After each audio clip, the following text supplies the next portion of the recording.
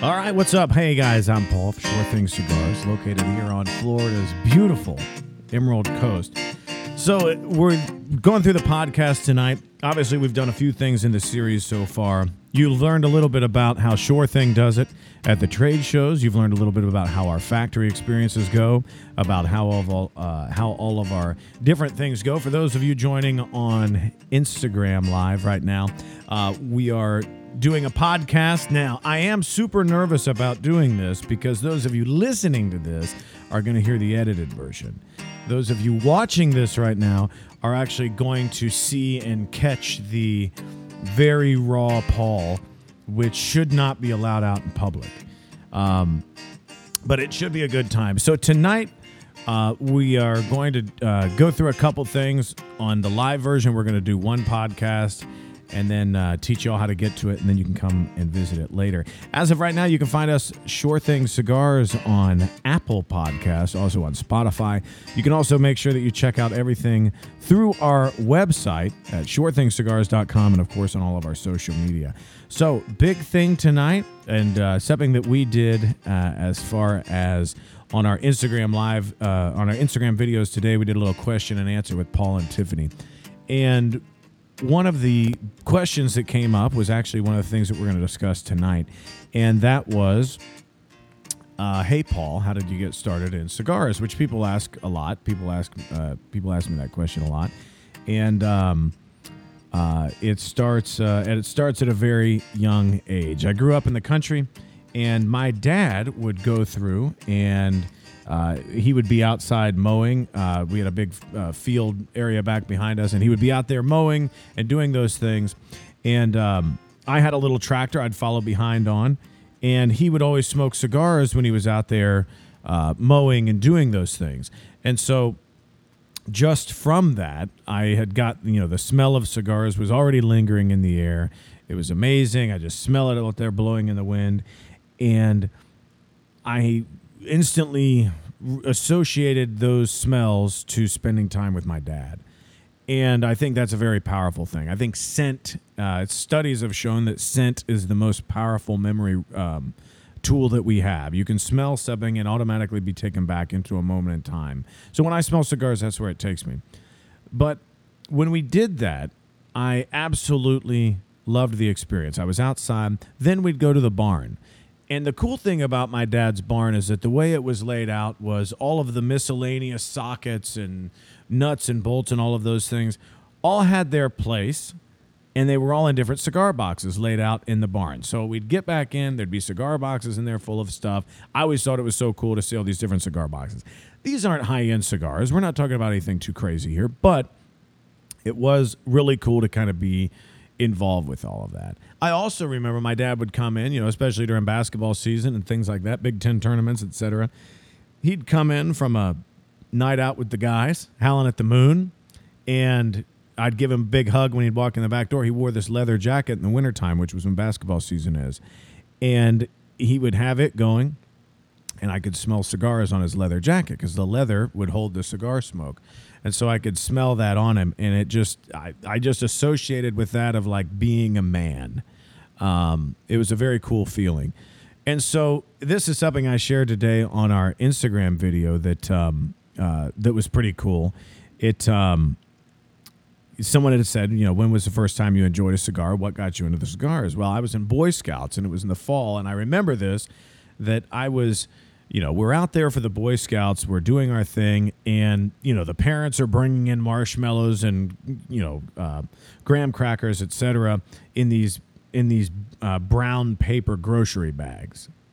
And I get the idea, hell, there's leaves on the floor, there's leaves on the ground in the grass, and there's paper here, so I'll go ahead and rip off a piece of grocery bag paper and then get some leaves from the ground and roll up a very rustic cigar, an oak leaf cigar.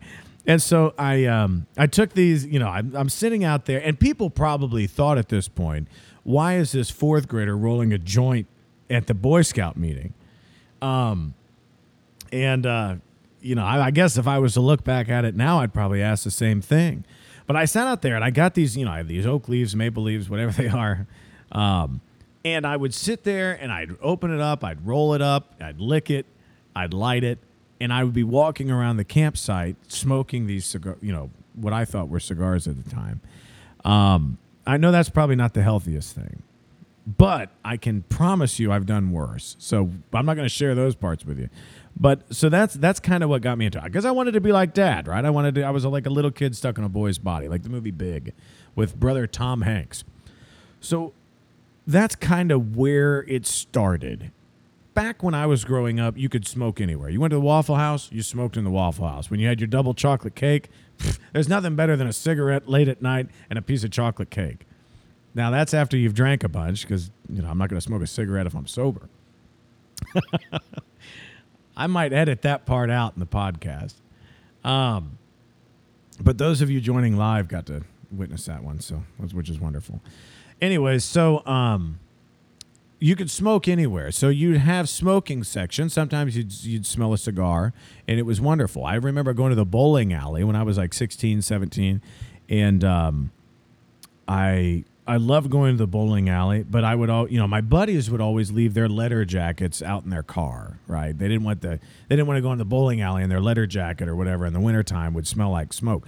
I loved bringing mine in, and then I'd leave it in my truck the next day, and my whole truck would smell like smoke, this and that. I've just always had that scent that's just always been around me.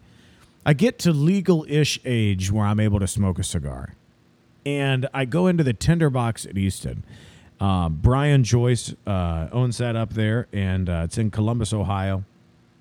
Amazing cigar shop. It's where I cut my teeth with cigars. And I go up there, and I was in high school. I was 18-ish at the time, and no one gave a damn about anything I had to say. No one cared if I was in a store. No one cared if I was spending money. No one cared if I wasn't spending money. I was just an annoying kid at the time, right? I'm an 18-year-old kid. And except for when I went into the cigar shop, because I go into the cigar shop, and now I get to kind of pick out a cigar. They teach me all about it. They took their time. And I finally get to sit down with a group of guys, and we're talking about the news. We're talking about the weather. We're talking about golf, about football, about sports. We're half-assed talking about the market and everything that it does. But it took me out of the situation of being a kid that no one would give the time of day to, that only had kid friends, to being allowed to be involved with adult life, being a man. Cool thing is I went to a private school, and so me and my buddies would go in there on Thursday nights. I started a cigar club there. I was the first cigar club ever there at the school to actually be in the yearbook, because Lord knows I wasn't going to be in there for any kind of academic thing. I wasn't going to be in there for slam dunking a basketball or spiking a volleyball or any of those things. And so my claim to fame in the yearbook was I got to found the cigar club. And so we start this cigar club. Every Thursday night, we'd go to the Tinderbox at Easton. We'd sit in the back. We'd have our ties on. Brian, the store owner, would let us sit in there. We'd get to go in there and enjoy. And that was a situation where I learned the secret of cigars. It's not about the nicotine buzz. It's not about the flavor. To an extent, to someone just starting out, it's not necessarily even about the flavor. But what makes cigars so, and I'll use the A word in this. I don't mind doing that. I usually don't use it as we're talking about my line of work.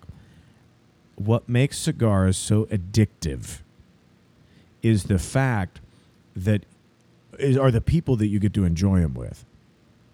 I was in there. There was a guy from Channel 4, the news station. He was the sports reporter. He's in there. He's sitting there. I'm like, oh, my gosh. That's like the first celebrity I'd ever seen was a sports reporter from Channel 4. I'm like, oh, my gosh, there's a guy over, whatever. And I'm so pumped up. I can't wait. And then,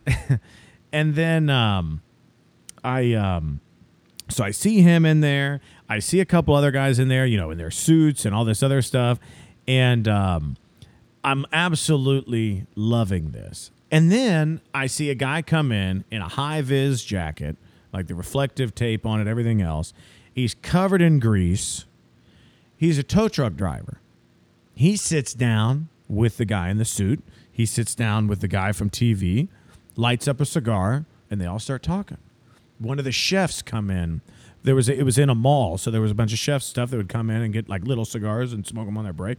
The chef comes in. He's got his non-slip shoes on and his pants and his chef wear, all of his stuff. And he comes in, lights up a little cigar, sits with the tow truck driver, sits with me, an 18-year-old in a tie. I was awkward at the age. And sits with these executives and things like that. And everyone's in there smoking. And that's when it clicked. That's when it hit me that this is an activity for everybody. And this is a spa for everybody. I think that, sure thing, we're very blessed in the fact that we do have a lot of female customers, almost an equal share, 50-50. And so it's a little different in saying this, but I think what it does is it allows, guys look at it and I even say to my wife, well, how did you talk to her for so long? What did you guys talk about? I have no idea what you guys talk about. How can you guys just sit there and get your nails done and talk for an hour and a half? I looked down at my watch after smoking a cigar, and it's been 2.5 hours, and I realized that we've been talking the whole time because guys need that type of prop to be able to enjoy that type of situation. Everyone needs that intimacy. And I think that in this day and age, especially with all the COVID stuff, especially with all the forced social distancing, if you are sitting there right now listening to this in your basement because you haven't come out since all the COVID stuff hit, you are nodding your head up and down saying, yes, I miss that intimacy and those moments to sit there and look someone in the eye and talk. It's a wonderful thing. So all of that goes on. Hang on, I got to unlock this.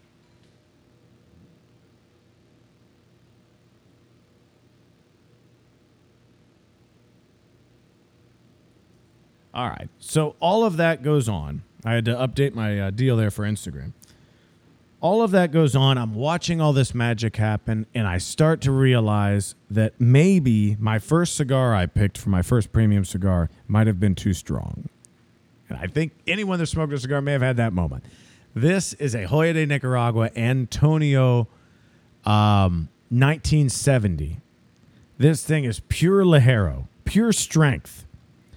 This thing is so strong. I finished smoking it, and I stood up, and I asked the guy, I've never drank before at this point, right? I didn't drink till after I got out of high school. I've certainly made up for it.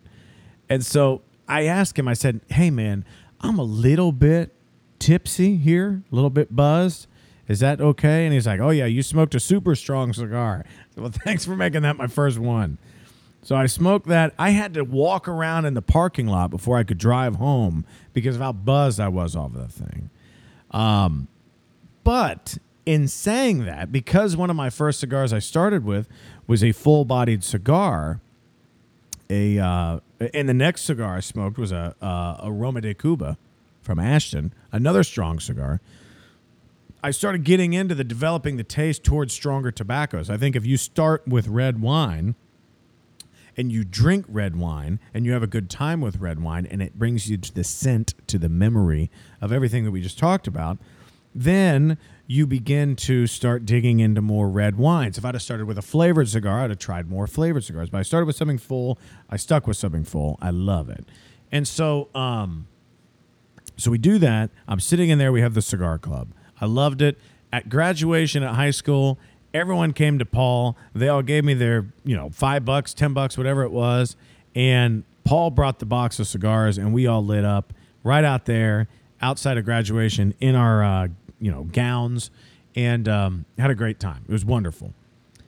I go to college. I start the same thing on Thursdays, a cigar club. My fraternity inside of it, everyone knew if I was in the fraternity house or not because it smelled like cigars if I was there. I'd walk in. I'd have a lit cigar. Again, you could smoke anywhere at this point. I'd have a lit cigar. If I was drunk, I'd be in my boxers. If not, I'd just walk through casually. And I'd have the lit cigar. Everything was wonderful. And I'd go in. On Thursdays, we'd start a cigar club. This is in West Lafayette, Indiana, at Purdue.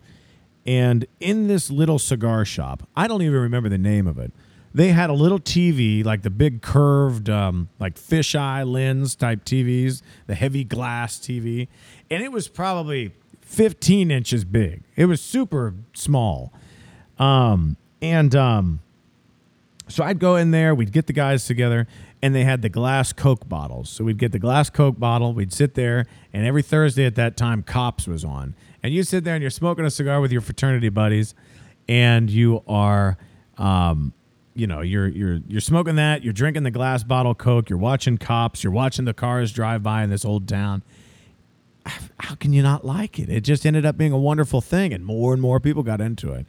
I ended up being the social chair of my fraternity. Something I till to this day I credit that the only thing I actually graduated in and the only skills that I learned, the classes that I took, were being social chair of my fraternity, because that's what I do for a living now. And so that's, it's all of you watching and listening to this that are trying to figure out what you're going to study in college. I would just say skip it and just focus on socializing. That's probably not good advice. I'm kidding. I'm kidding. I don't know if you have to be a certain age to actually follow our Instagram or not. So, no? Yeah. Oh, gosh. All right. Well, children, if you would take everything I'm saying with a grain of salt. Stay in school. And so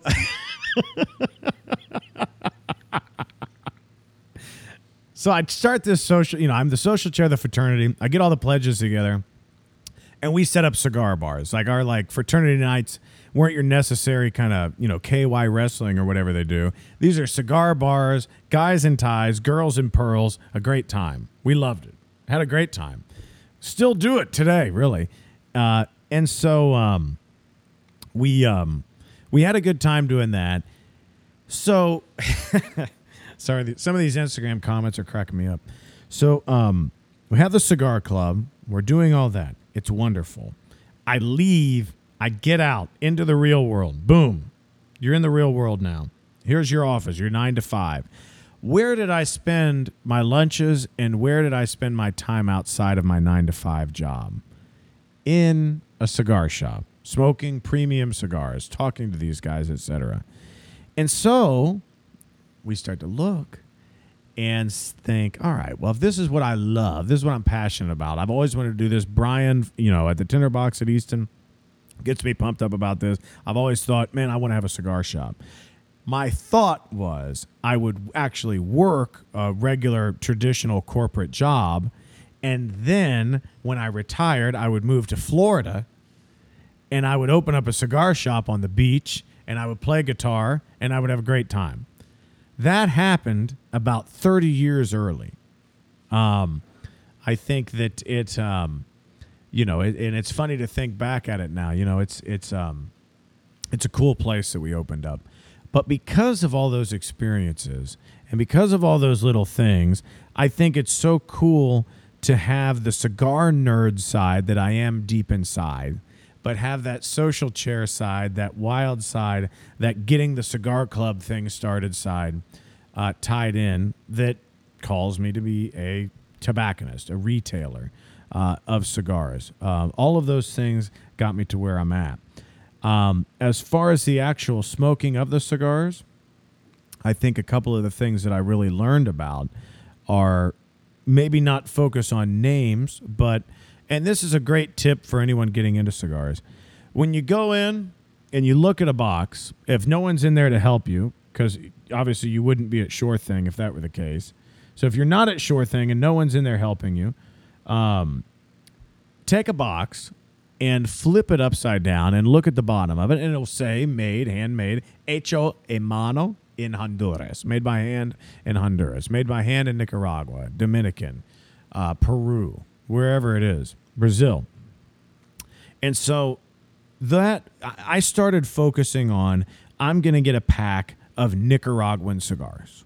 I'm just going to go in, I'm going to buy 3, maybe 5. I'm going to buy 3 cigars from Nicaragua. I was able to go into the cigar shop there at Easton and ask, hey, hit me with 3 Nicaraguan cigars. And they'd say, okay, here you go. I said, well, I've already had that one.